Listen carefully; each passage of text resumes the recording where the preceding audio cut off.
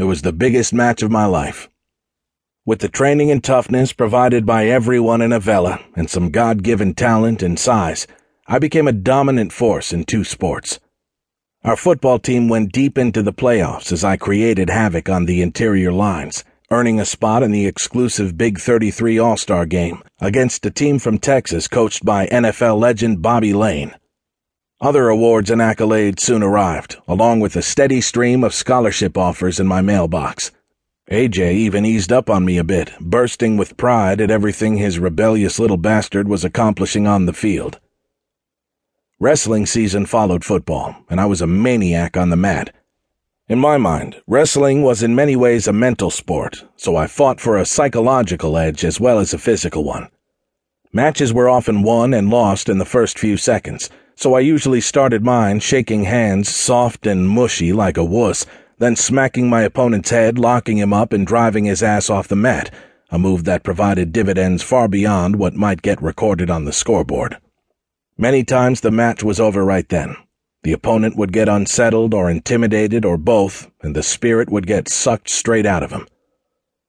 As a junior, no one scored a point on me until the regional finals, and I finished as a state runner-up in the unlimited weight class, the precursor to the heavyweight division.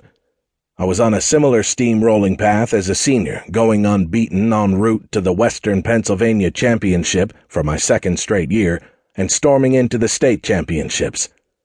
Back then, there were no divisions based on the size of your school. Kids from all over Pennsylvania were thrown together in tournament brackets and settled things mano a mano on the mats. It was 1967. My Pee-wee football coach Ab Rush and about 100 other people from Avella were in the audience when I stepped out onto the mat for the state final my senior year. The meet was held in State College on Penn State's campus. I had lost in the same place a year earlier and was hoping like hell to avenge that defeat. I wanted to take home a title for my school and all those hard-working people screaming their support in the stands. No one from my school had ever won a state championship before. It was mine that year. Everything in my life had prepared me for that match. I had to win it. I thought it was my destiny. My opponent was Dave Joyner, a talented and well-known rival who would eventually become an athletic director at Penn State. Joyner and I wrestled at a camp the previous summer, and I got the best of him that time. He told me he'd see me again at States. I wasn't even sure that he'd make it that far. But he did, going deep into the tournament until my name was next to his in the bracket.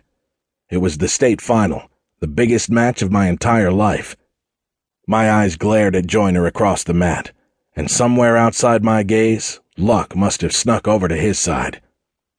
Early in the match, we were grappling for position and tumbled off the mat. My right hand landed awkwardly. Something popped, and just like that, 2 metacarpals were broken.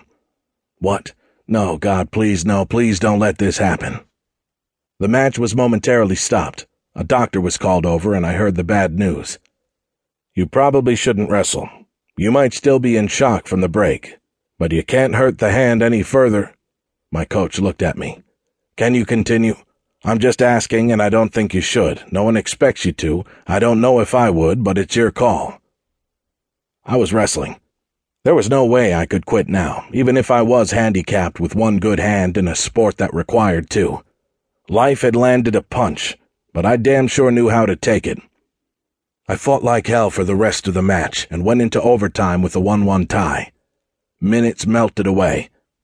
With about 7 seconds remaining in the extra period, I grabbed his singlet, and Joyner received a penalty point for the infraction.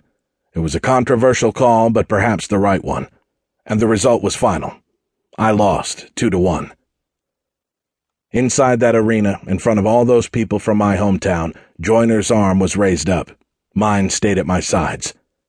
It was the most devastating defeat of my life. A heartbreaking setback that filled me with nightmares and tears and kept me from sleeping for several weeks, maybe months afterward.